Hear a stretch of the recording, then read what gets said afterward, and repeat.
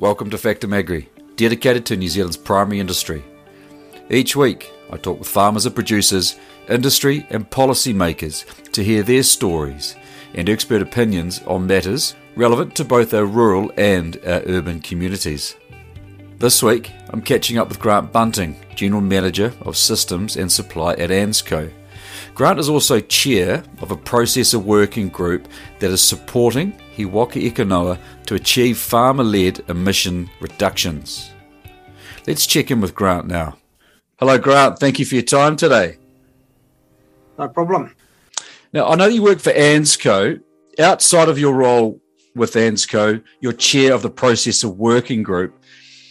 What's the group all about, and what are you trying to achieve?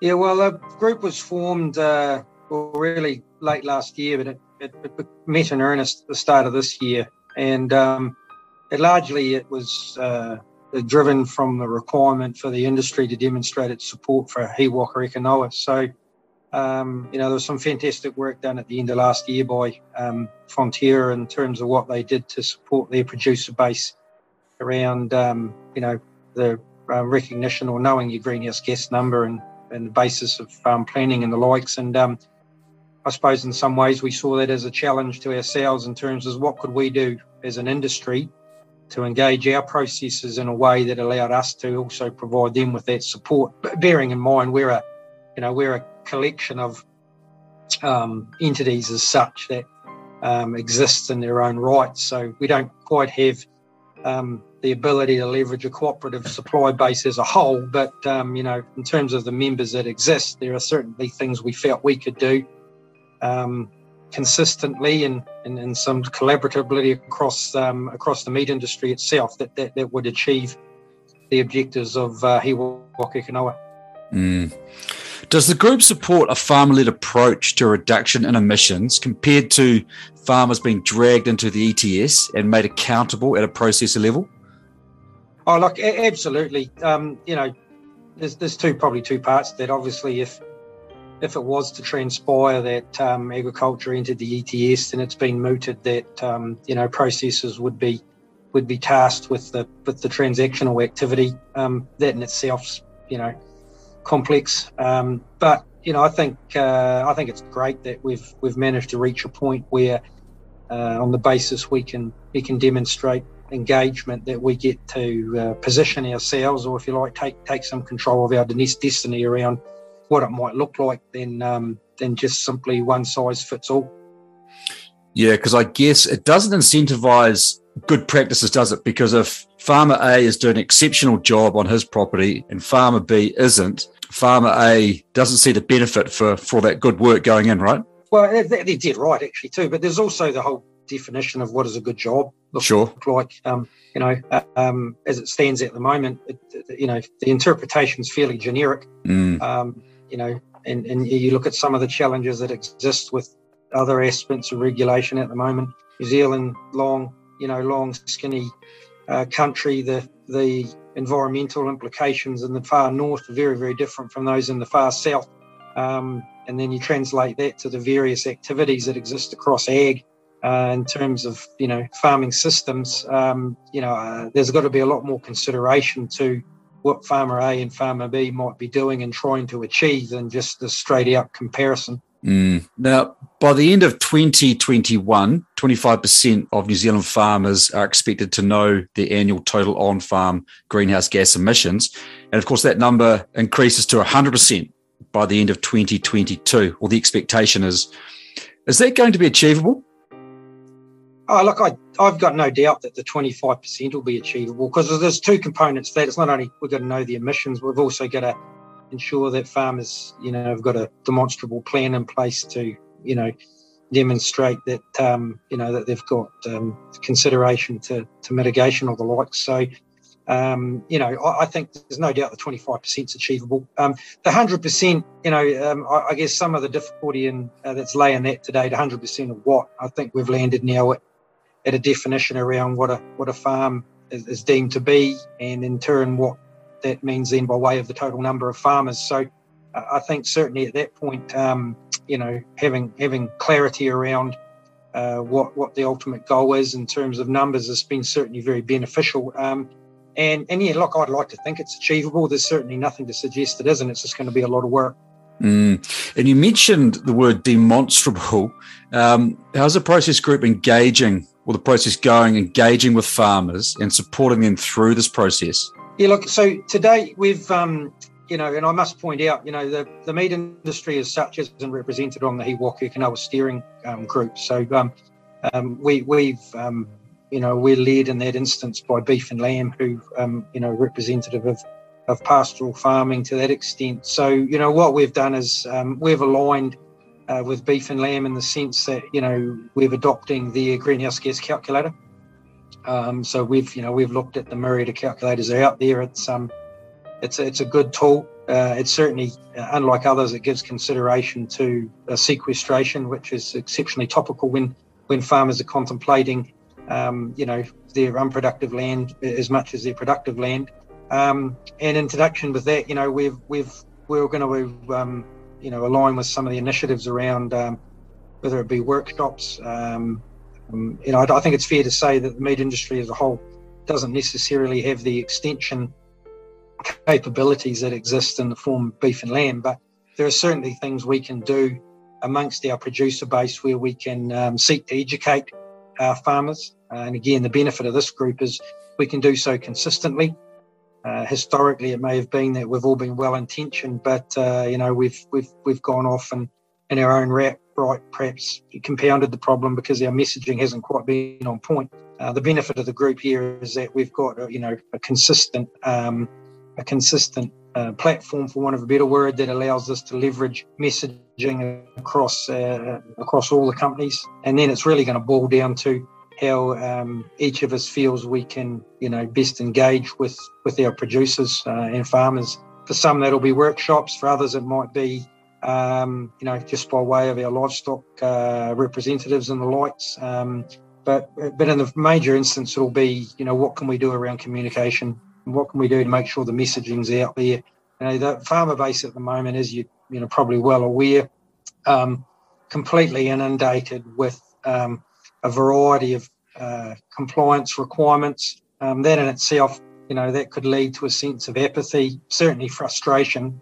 And what we've got to do here is make sure we get the message across that, look, in this particular instance, this is a very positive discussion in the sense that it gives us a voice and it gives us some say on what might actually be the outcome. So amongst all that, all that angst that exists at the moment, this is one area in which farmer engagement is going to be most critical. Yeah, and just on that, farmers could be forgiven for thinking this is just another shot to the stomach. But are farmers that you're talking to taking a proactive approach, or is there apprehension? Oh, look, there's no doubt there's apprehension, absolutely. But, I've been in this game for a while, and, I find, farmers, producers most resilient, and look, we'll respond, and it's probably often that's a product of actually being able to understand which of the particular topics, or for want of a better issue, which are of significance or importance. So if we can get the messaging right around this, then I've got no doubt that farmers will engage. I think the challenge we face at the moment is, in amidst all the noise that's out there around the variety of topics that farmers are having to grapple with, is how do we get, when you're faced with not so much the 25%, but when you're faced with the 100% objective, how do we engage with the middle of the curve, for want of a better word? Because that's where the value lies. How do we get the majority of farmers to move in a way that actually allows us to have confidence around that 100%? The early adapters, they typically evolve as they do. The laggards have got their own challenges in the sense of long-term what that might actually mean for them in terms of farming in general. But at 100% of farmers, we've got to be confident that we're engaging with those farmers right up and down that bell curve, with a view to the fact that we absolutely need them to engage in a way that allows us to say that they know their number and that they're in the means or process of undertaking a farm plan. Have you had a look through Beef and Lamb's calculator? Yeah, look, we've been fortunate to have been involved with beef and lamb as the calculators evolve. There's still a few things that maybe in it are going to require some refinement, and we've got undertaking from beef and lamb themselves that it's a work in progress, and there'll be subsequent iterations in terms of the software. But as I said earlier, there's a myriad of calculators out there at the moment. That in itself's probably adding to some of the confusion, but we feel confident in this particular tool. It gives consideration to sequestration, which is very topical in the eyes of our processor base. So that in itself is making the messaging a lot easier. It also gives greater consideration to stock movements in itself. That adds a bit of complexity, but the assumption that pastoral beef and sheep farmers have a set stock component year round isn't actually quite accurate. And we might have maternal ewe flocks and maternal cow herds that don't necessarily change year on year, but we do find ourselves with finishing lambs and finishing various classes of livestock that aren't on the farm for the duration of the year, if you like, let alone grazing scenarios whereby we may take on winter grazing contracts for, historically dairy herds or something. So again, the calculator's done a great job in the fact that it tries to give consideration to the movement of livestock in the course of a year and doesn't just assume opening and closing balances are static. Also, I think it's important to recognise the good work farmers have already done in recent times to improve their footprint, don't you? Oh, look, and this is, to be fair, this is probably an undertone at the moment around just the contribution from farming in general, right? And in this specific instance, look, there's been considerable work done. I don't know whether people have always necessarily understood, or farmers have necessarily understood, that it has material consequence in terms of the actual footprint, footprinting and carbon footprinting and knowing your greenhouse gas numbers. These sort of terminologies are still quite new.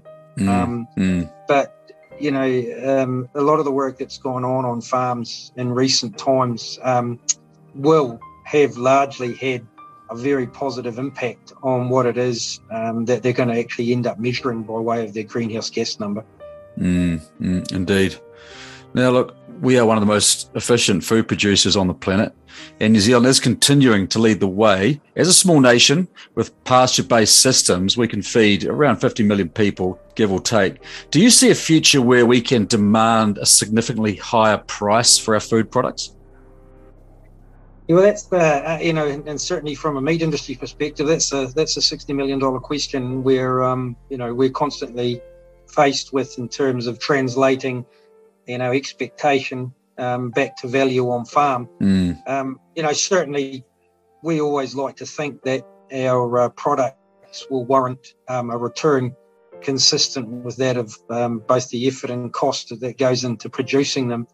I think we'll find there'll be a balance. I think there'll be a balance between what's recognised by way of actual tangible return.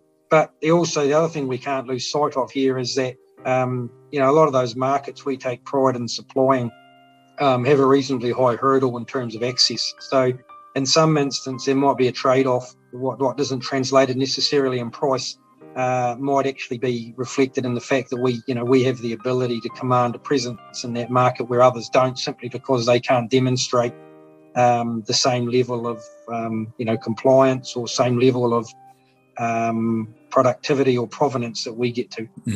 Grant, I know you're busy, so I thank you very, very much for your time today.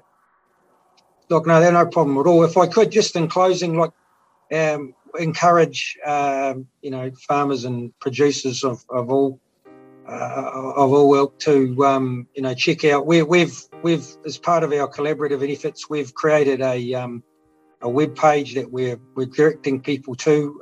It's called ghgnumber.co.nz.